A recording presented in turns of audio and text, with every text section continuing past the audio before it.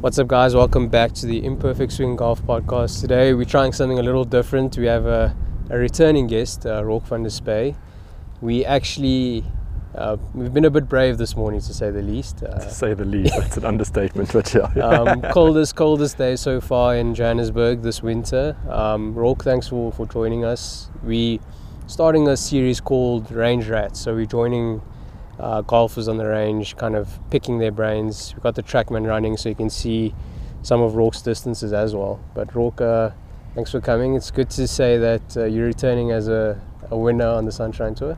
Yeah, always nice, especially recent winner, so it's fresh in the mind. But yeah, thank you for having me on the installment. Looking forward to this Range Rats idea, and and for getting me out of bed this morning as well. So yeah, it was a bit challenging too. Yeah. It was more like the 5 minutes turned into 10 minutes from now, 10 minutes. But we made it though. We made it.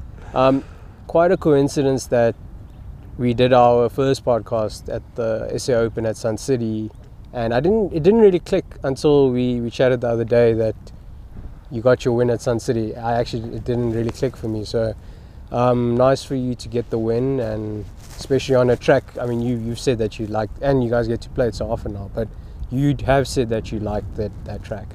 Yeah, Sun City, it's been sticking with me for a few years now, Yeah. I guess. And we play there so many times a year, so it's become a course where, either you figure it out or you don't. And I've been fortunate enough to have some really good vibes out there. It's funny you mentioned that as well. Right after my win, my dad sent me our previous podcast, and he was like, listen to this, have a think about what you said and where you're at now. And so much of it kind of was relatable and turned over into that win. And the mind frame from that week, 6-7 months ago almost, to kind of last week when I won, it was, so many things were relatable. So it was, nice to reflect on that. What would you say for you? I mean, golfers we so meticulous and we work on our game continuously. What have you been working on, as you start hitting some balls? I mean, what has changed really from that 6 months ago when we last chatted? Yeah, I think 6 months ago, the work that I'd done with Sean Coetzee for about a year before that was kind of starting to peak. Yeah. So it's always nice to kind of, when you're working on your swing, to start testing it in tournaments. And kind of around that SA Open was a bit of a breakthrough for me. I finished top 20 that week after a pretty dismal start. I think I had 75 on the first day. I was going to say, I think you went almost 10 under in the last 3 rounds. In the last 3 rounds or something. So then I think I backed it up with a bogey-free round on Friday and Saturday. Yeah. So to have that momentum switch and actually put the hard work into a result, obviously the results are what we kind of cling on to. It's all kind of fairyland world when you're doing the work if you're not getting the results. So from that first result, it kind of, I was able to put together a few cuts. I think I'm on about 11 in a row now as well. So building that cut streak also shows that your game is close. Because you went through a stretch where you were missing by 1, missing by 2. Exactly, and missing 9-10 cuts in a row at that point as well. So it kind of, once that flipped, then you kind of start seeing the confidence start building once the results start coming, I guess. Yeah, I remember, it's so funny. I think it was Sunbet last year when Alex Heindel won. Yeah, also Sun City, right? Yeah, Sun City. Yeah. And then I think you made the cut there. Yeah. But it was like your first cut in a while. It was the breakthrough basically. Yeah. I think it was the first week I had Jacob on my bag as well. So it was kind of like the start for us was, literally from Sun City, doing a full 360 and then ending up back there. So nice. It's a good place for me. You got what, sandwich? I've got a sandwich. Yeah, let's keep the bones warm, eh?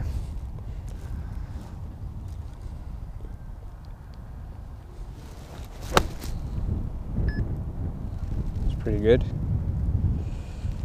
How important is I suppose the wedge aspect? I mean, we've kind of seen it now recently with, you have like your Lynn Grant, who destroyed on the DP World Tour last week. Very impressively. I think it's understated, the driving aspect. Everyone hits it fairly long these days, I would say, especially in the men's game. Like you hit it average, but it's long. You know what I mean? Enough, for me. That you're hitting wedges in. Like, how much work do you spend, or how much time do you spend working on wedges and kind of finessing and having your go-to distances, knowing "Oh, I hit it this far, this far, this far when I swing it that length." kind of thing. Yeah, very relatable. I think within the first month of when I started with Sean again, I mean, he's been working with a clock system with his players for a while. Yeah. So within the first month, we were dialing in those distances once I'd kind of figured out where the swing path and plane was going to be. And just like you say, I mean, it's for me, I work on a position. I've got 4 positions, I guess. You've got your full position at the top. Yeah. Then I work one down to a shoulder position for me, which is almost a 3/4. Then I work into a rib position, which will be between my hips and my shoulders. So I got a rib position. And then lastly, a little hip position, which is almost like a there, pause. And yeah, the results have been great with that. You still keep, so it's a funny thing. I think players, well, amateurs in general, we'll almost feel like if we have a finicky distance, we'll swing it slower. Yes. For you, when you're doing the clock method, you still accelerate the same. 100%. It's a full finish. It's a full acceleration from every single position. Okay. So, and that's the key with that, is by keeping the speed consistent and full. That's how you replicate. That you can actually replicate. So instead of then, if I want to take distance off, then I'll move from top of the grip to 1-2 inches down. That also takes off between 3 and 10 yards sometimes, and also opening and closing the face. So. And that comes feel, but I mean, you got to know. It's something you build and you know. 100%. So I mean, I've got my distances that I keep with me in my notebook as well. So like for me, the hip position with my lob wedge goes around 60 to 62 yards on average. But if I open the face, then I know I can hit it 55 as an example, or grip down. If I don't want it to be softer, I can grip down and hit the 55 shot with the same position. So that's kind of where, again, front flag, back flag is. If it's a 62 pitch or a 60 pitch, where do you want the ball to react after that as well? Exactly. But yeah, speed is key though. Got to keep the speed up. You've got sandwich there. I do. Let's go full sandwich. Let's see. Full sandwich.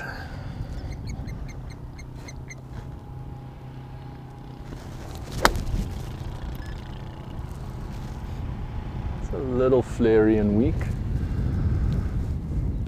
It's fair to say we're working with a off the left wind, yeah? You've got me on a good day to work on my fade. It's been 18 months of working on the fade, and how far would you say that went? Let's see. Is it calibrated for the balls and stuff like that? What are we working with? Yeah, so we're working on, just check here, limited distance softball. So if I had to guess, probably somewhere between maybe 80 and 90 yards or meters, I guess, on this side. 95 meters. 95 meters, okay. So that actually, no, that was optimized. 82 meters. 82, pure 95. Carry, yeah. Okay. So optimized would have been 95. Is that if I was playing my normal ball and yeah. stuff? So this club normally goes between 105 and 110 for me on a nice warm hot day, which is why I figured that came off about 10, 20 shorter. Yeah.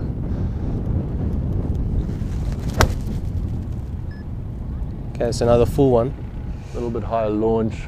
Probably went pretty similar, maybe a touch further than the last one.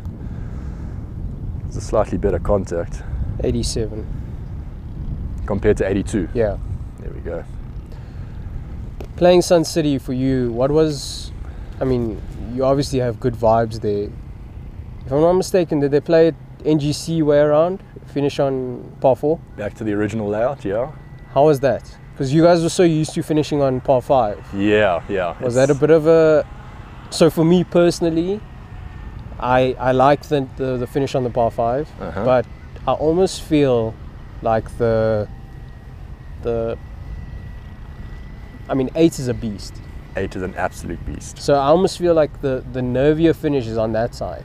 Yeah, I mean, I think flip a coin almost. I think they both have their, I mean, like if you had to compare 7 as the par 3 to 16, pretty similar holes depending on the wind. To me, I find 7 a tougher hole than 16. I think it's just for a fader of the ball, that kind of, you got the trees on the left there. The way the green sits. It doesn't really make it like, you don't see the green, right? Like you're kind of just seeing a bit of it. Exactly. And then versus like 16, you can see everything. Like you're literally seeing your landing spot, you're seeing the bunker. The whole green sits like that. You can play middle green and be safe. So that's why I always feel like 7, 8, 9, like it's a tricky finish. A lot more can happen, and then 17 as well. It's a brilliant hole, 17. It's a hole that if you hit 2 good shots, you can make a birdie. Exactly. But again, I almost feel like over time, time, it's kind of become, I don't want to say and sound disrespectful, but I mean, guys, you're hitting wedges in there. Like, Exactly. Let's not kid And ourselves. you've got a bit of space on the right. You can fly You're those flying bunkers, the bunkers for the most now, of the guys. like, So you're I right. mean, back in the day watching NGC, like, that looked Yeah. like a beast. It was, yeah. And they've got that tee box on the left that they don't use as often that they Exactly. could have. But again, I think even from that angle, you can still You fly still- bunkers from most of the time, yeah. So if you had to compare 8 to 17, again, I think 8 takes the cake there for a pressure shot. Tougher. Yeah. And I mean, there you can make a number. Exactly. You feel like that hole can never end sometimes, because even if you get your drive away, you've still got that You've still uphill got an approach to uphill, a I blind mean- green. It's a proper hole, that, yeah. What would you say was the turning point for you there? On that course, Yeah. I had a moment on 14, the par 5. I was kind of in cruise mode up until 14. Then we had a bit of a wait on the tee box, and I hit my worst drive of the week there. I actually just blew it right, high, big push fade almost. That's Lucky a it caught scary the thing to corner. see around that course, eh? Exactly. So it's like one that kind of comes out, and you're like, ooh, that hasn't been out here all week. Yeah. Now I've still got to hit the tee shot on 15. That was immediately my thought. So I made a good 6 on 14, kind of settled the ship a bit. And then really knuckled down on that tee shot on 15. Also a hole that doesn't suit me with my fade. Yeah. And I probably had one of my best drives of the week there, just straight over that bunker, down the middle, and that kind of settled the nerves again. So that was a big moment for me. You know, it's always fair. It's like a funny thing to say. Yeah. Short memory, like goldfish vibes. Like golfers need to have the memory of a goldfish. When you hit a bad shot, you kind of, it's tough to put it out of your mind. Like, in all honesty, Yeah. how do you course correct? Like, Yeah. you hit a flare out right shot. What's the next? What did you do to make sure you didn't hit that shot again? Because it's Yeah. all fair to say, like, no, stick to your process, but Yeah. you do something intentionally to not do it again. Am I Yeah, right? I think it starts with your self-talk, basically. I've been Yeah. working on that quite a lot as well. So again, Jacob in that moment is also instrumental to me, because when I hit that shot in practice rounds or in tournaments or whatever, mostly the feel is that I lose my transition, basically. I just Okay. get a little bit too quick, Yeah. everything opens up, and then Open face everything's and late then- and open. So he was immediate to say, listen, next hole, but focus on your transition, like Okay. we have been. That's been our trigger word all week. And then also reminding yourself, at that point I was about 6 or 7 under maybe for the tournament, still with a 2-shot lead roughly or something like that. So to tell yourself, listen, you're leading this tournament, you're still playing good Yeah, golf, it's not you're like- allowed to have one bad swing. So yeah, the self-talk is big in that moment. You kind of got to convince yourself, like, you're here because you know what you're doing. Yeah. Let's go back and trust it again. Transition was a big thing for me on the next tee shot. So yeah, stuff that I'd been working on for a long time that gave me that comfortable ability to trust it again. So yeah, self-talk was massive. Yeah, and you mentioned the role that Jakes plays. It's a funny thing. Like, a lot of amateur golfers will come into the game, turn pro at a young age, and you've built these relationships with your friends and family members, and it's so easy to get them on the bag. Yeah. And in some cases, in all honesty, some players prefer to keep that money within the family, like within your circle, and that's fine. But Understandably so. how important is it? You've seen the fruits of having. Jakes has been around the block. Like, he's won on the DP World Tour. Yeah. He's caddied for some proper players. Yeah. How important is that aspect? Yeah, I mean, I think it's ultimately it's a trust factor. I mean, he trusts me with his whole heart, and I mean, for me to say that about him is kind of where it's at. I trust him as well. He's been there from the start. He's seen me build my game from when I was struggling to when I kind of figured it all out again and started my new process. It's so funny. Whenever I see him, he's like, he's close. Yeah. And I'm like, because I know you close. Like, we know each other for a long time now. Yeah. He's like, he's so close, and I'm like, the fact that he's saying that, it's like he has full, like you mentioned, full trust. Full trust, exactly so. And I mean, and Jakes is a player himself, he plays off a single figure. He's been a scratch and an ex-pro himself. So I mean, the fact that he knows the game beyond just from a surface level, when he knows that coming down 17, it's a big moment in that tournament, what to say, how to say it. So I mean, that whole side to it, it's a full-on relationship, and I like what you said as well. Like, we were close, and he's been saying that kind of terminology for a long time. Even when I felt like I wasn't close, it was almost like, you know, we are close, we can win, we can do this. And surrounding yourself with people in your team, not just Jacob who wants to win. Yeah. My trainer, my personal trainer is the same thing. What's the ultimate goal? We're going to win. We're going to win trophies. When I go to Sean Coetzee and the Institute and all the guys that are practicing there, same thing. Everyone's competing for trophies, you know. Exactly. So it's kind of like your mind is always about that next win, that next trophy. So it's a nice mindset for me to start getting back into again, and that's where you can actually build that self-belief. So yeah, we got a nice little challenge actually with our Institute with Sean. Okay. The WhatsApp profile picture Gets whoever wins. is the most recent winner, and we've got amateurs in our Institute, Big Easy Pros, Sunshine Tour Pros. Okay. But whether you win Club Champs or a DP World Counts. Tour event, Trophy is a trophy. is a trophy. So I like mean, that. to get your face on that WhatsApp You gotta picture, graft. that honestly was enough motivation in a way. Yeah. Okay. So it makes a big difference. Big It's difference. you know, it's funny you mentioned the fact that you haven't felt close at times, and Jakes will feel like you guys are close. Yeah. When I ran into you guys at Stella Player Championship at Danefern, Yeah. Jakes was telling me something he told you. He was like, you know, I told Rourke, if we just get, you know, it's simple to say, but he's like, if we just shoot 4 under every round, like Yeah. we in it. Yeah. You're either going to be top 5 Yeah. or you're going to win. Yeah. And that's where it's kind of capitalizing on par 5, right? Like that's almost where, I know it's so easy to say again, but that's your bread and butter in around. Like, it's almost give me birdies in some cases, depending on a course, right? Like Yeah. how it plays, but that's what you're looking at. So Jakes is saying, like, if we can shoot and birdie the 4 par 5s, or if it's a par 71, the 3 par 5s, whatever it is. Yeah. But the idea is like to have that as your go-to birdies, and then you just hit green and reg on the rest. Like, And the rest are bonuses, basically. how has that approach as well, like, been beneficial in a stress-free kind of way as well? Yeah, I mean, obviously every course is different, so you do have to pay respect to certain Yeah. courses and certain par 5s. That's hands down. But if you just look at your general stats, your strokes gained, I mean, at the pro level, we are going to make most of our shots up on the par 5. So it's imperative that you take advantage of them, especially if you want to contend for these tournaments. Mark Immelman, my coach from college, always used to say to us when we were at college events, boys, 3s on 3s, 4s on 5s, you're going to be in with a chance this week.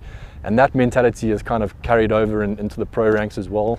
Par 3s normally play tougher for us on tour, especially when they start getting up to 200 meters 200. plus. So yeah, that thought process of 3s on 3s, 4s on 5s, and then the par 4s become the bonus holes in a way, Well, yeah, it's almost like, and you can you go know, from there. funny enough, like carrying a bag for, you know, Kaz and Lauren on the LET. Yeah. You realize how simple the game can be, but how complicated us as golfers make it sometimes. Yes.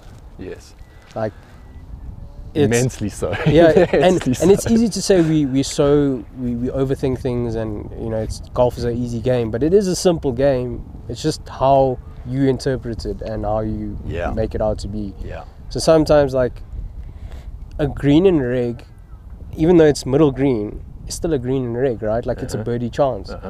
But we almost get too carried away on target. Like, Yeah. and I think that's why, like, a Rory McIlroy, we watch him and we're like, the stroke is flawless. Yeah. But when you break his round down and you go in detail, sometimes he's hitting a wedge to like 30 foot, and Yeah. that technically is not great, Yeah. but he's still putting birdie. Yeah. Whereas you try hit it to 5 foot and you're going over the green, and now you're battling for a par, Yeah. where Rory's just 2 putting for par. Yeah. You know, so it's like, how have you managed expectations of not playing perfect golf all the time? Yeah, massively so. I think, again, that comes down to a trust factor, though. I think for me, I wrote one of my goals down last year, and that was to be as prepared on the first tee as I felt like I could possibly be. Yeah. And I felt for a few years I would walk on the first tee and I was searching, and that's not a nice place to be in, because you're like, either I haven't done the work or I don't understand my swing enough to kind of really compete in this, and then you're 2 steps behind the field already. So being able to, you know, step on the first tee and go, I'm as prepared as I can be and I'm ready for whatever challenges are going to be thrown at me, that helps with the expectations in a way. Because like you say, I mean, if I bring back that shot on the tee shot on 14, I'm allowed to have a bad swing every now Exactly. and then, but I am still as prepared as I could have been for that moment. So it helps to deal with the And you're not a expectations. robot. Exactly. You're not a robot. And then also, if you want to compete on this tour, you got to get your birdie count up, and that was Yeah. another goal of mine. I was averaging under 3 birdies a round for most of that 2020 season almost, and it's just not enough insurance in the bank to know like I can have one or two One or bad two swings. bogeys. Yeah. You bring your birdie count up, then you know, okay, well, if I make a bogey here, I've still got 2 or 3 birdies out there for the round on average, let alone if I have a good day. So it's like that expectation tying in with your self-belief is kind of where you get that perfect harmony between the two. You did put a new putter in the bag before this like Yes. big stretch of events. Yes, my latest did girlfriend, that, basically. How did that kind of,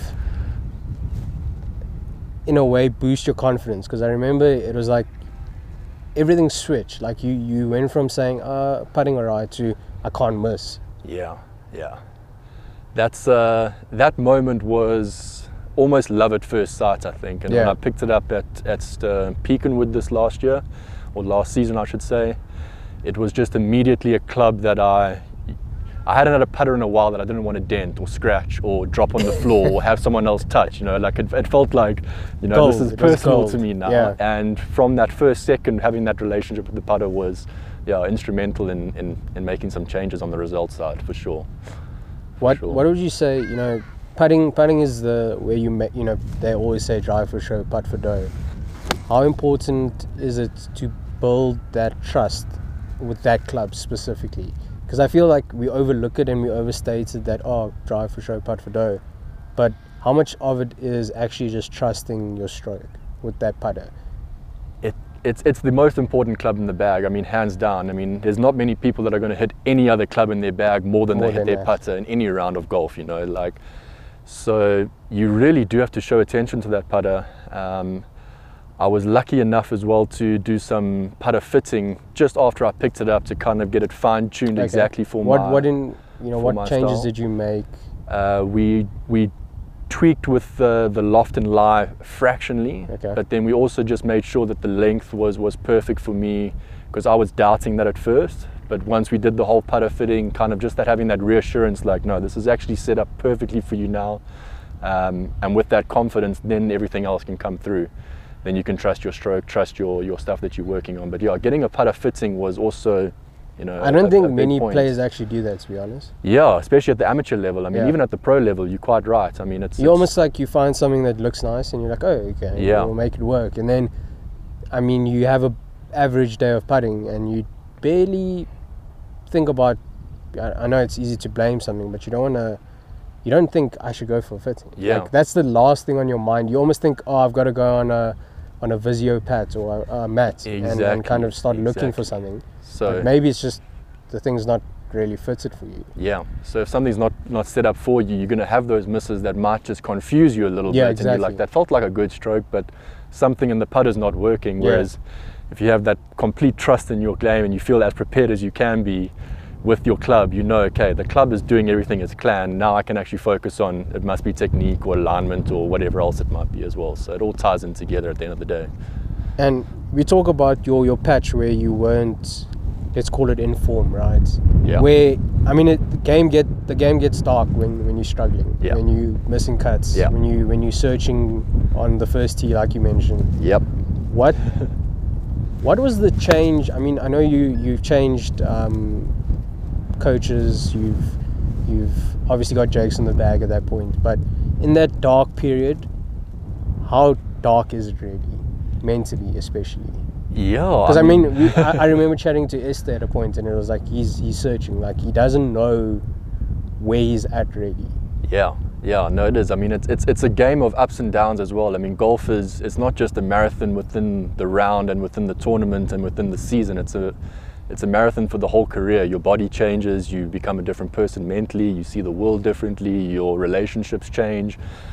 So you're constantly having to, you know, manage those expectations Yeah. outside of golf and align them with your golf. And when you're in that muddle and that, you know, that dark place like you talk about, it's rough because, you know, at the end of the day, you've got families and lives to support. And if what you're doing on the range and on the course isn't, you know, Materializing fixing into those something. things, then you start thinking, you know, outside of golf and what's Yeah. next, and is golf for me? So I mean, yeah, you kind of go through those patches, and I'm sure even some of the best golfers in the world deal with that. So yeah, to really bring myself out of that dark patch, I literally had to just scrap all the notebooks and literally put a blank piece of paper together again and build off of the good things that I had in the past, but literally start from step one, build my processes again, and kind of rebuild the entire program. And that's what I did basically.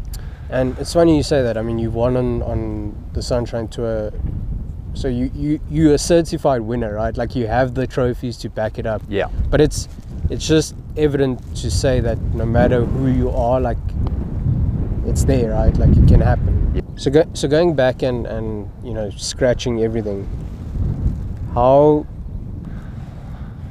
different did you feel as a golfer? Did you feel like you evolved beyond, like, if you look back at what you were when you won, was it in Zambia? Zambia.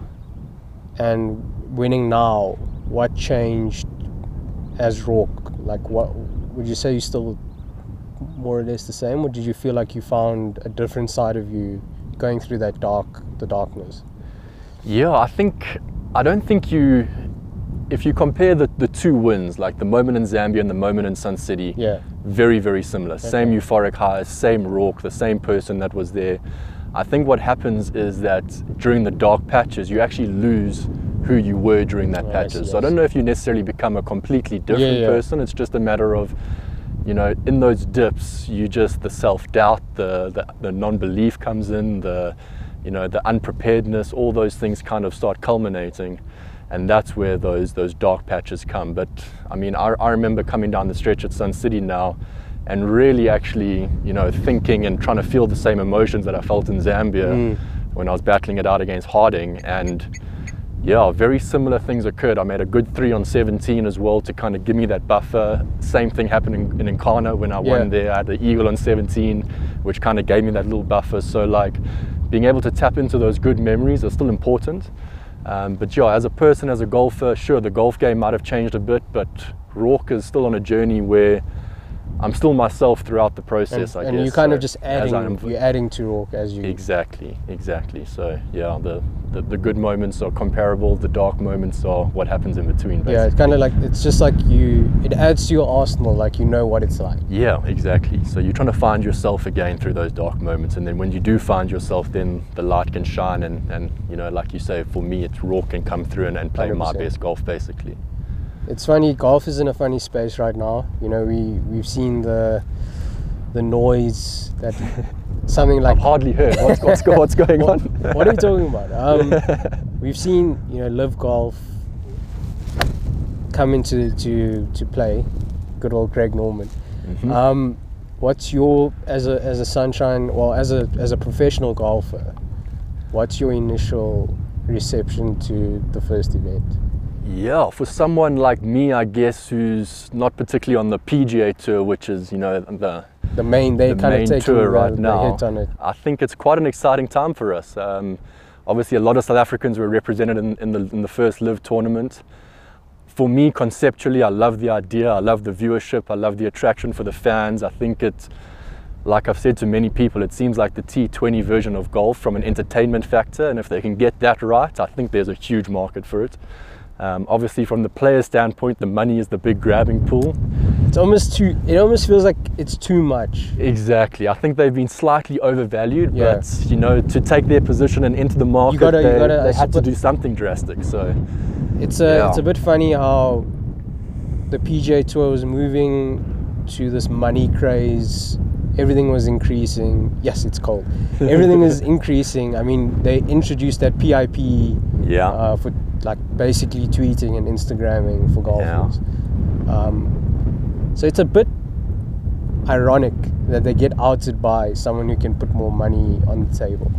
Exactly. I think if you really had to open up this can of worms, you could go down a very long rabbit hole of who does this and does what, and where, you know, how much money is too much, how much isn't enough. So I mean, yeah, it's definitely going to be an exciting time for golf and see what the future holds. But in a perfect world, I would love to see all the tours running congruently together and having a place for Live tournaments, still having your PGA Tour and your majors and all of that as well. So I mean, yeah, I think it's going to be exciting over the next few years to see what can and potentially could happen from that different sides.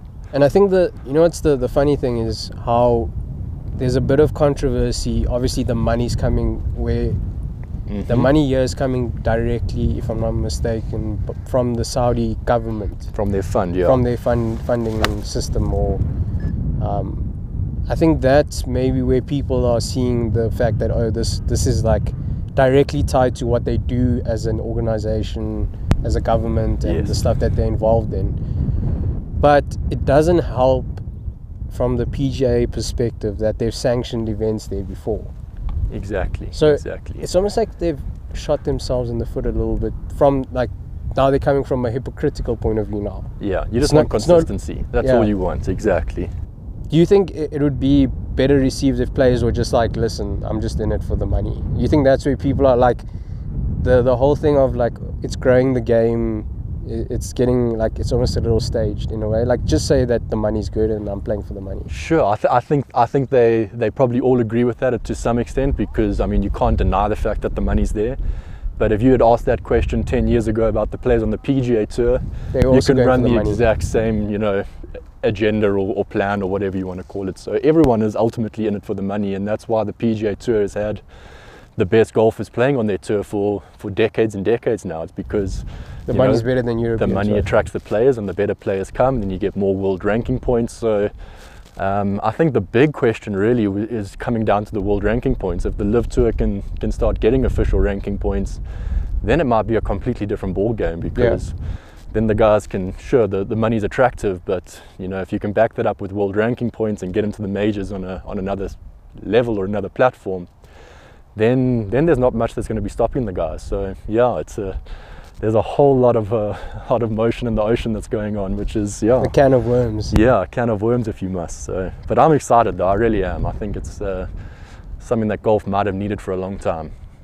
If anything, it could influence other tours to start putting in a bit more money in general on their tours. Exactly. And mixing up the formats a bit. I mean, I think golf traditionally is always going to be golf, 72-hole stroke play, pick up and start on Thursday, finish up on the Sunday. But in between those weeks, and from an entertainment package type thing for viewers, mixing up with the format is going to be also exciting. The team element is exciting.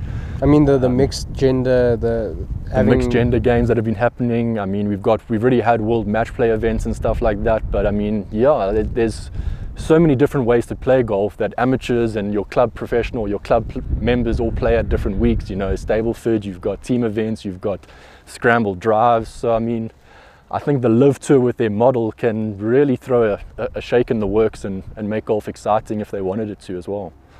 Closing off, I don't know if you saw the snippet I had on Instagram with Lynn. She says that you've got to be able to tell yourself what you want to accomplish and believe in it fully. So when I ask you, Rourke, and you can be honest with me, I hope you are going to be honest with me. I would love to be honest with you. If I ask you now, do you think you'll win a major in your career? What's your answer? Do I think I will win a major in my career?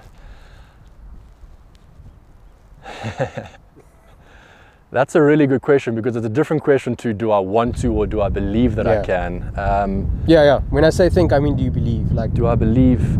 I believe I have the game to win a major. I think the first step is obviously getting world ranking points and to a position where I could actually really truly believe that. So as a long-term goal, I have to say yes, absolutely believe that I can win a major. It's almost like you just got to get there. But where I am right now, I'm still at, you know, the second rung of a 12-rung ladder basically, and that's just coming through Sunshine Tour side. So yeah, ultimately majors are what drives us. I don't think I'd be playing professional golf in South Africa if I didn't believe that I could, you know, compete in majors one day. But yeah, the focus right now is short term, go through the rungs of the ladder, and then that should all take care of itself once you get those opportunities. So yeah, long term, absolutely. I don't think I'm running out of years yet. So.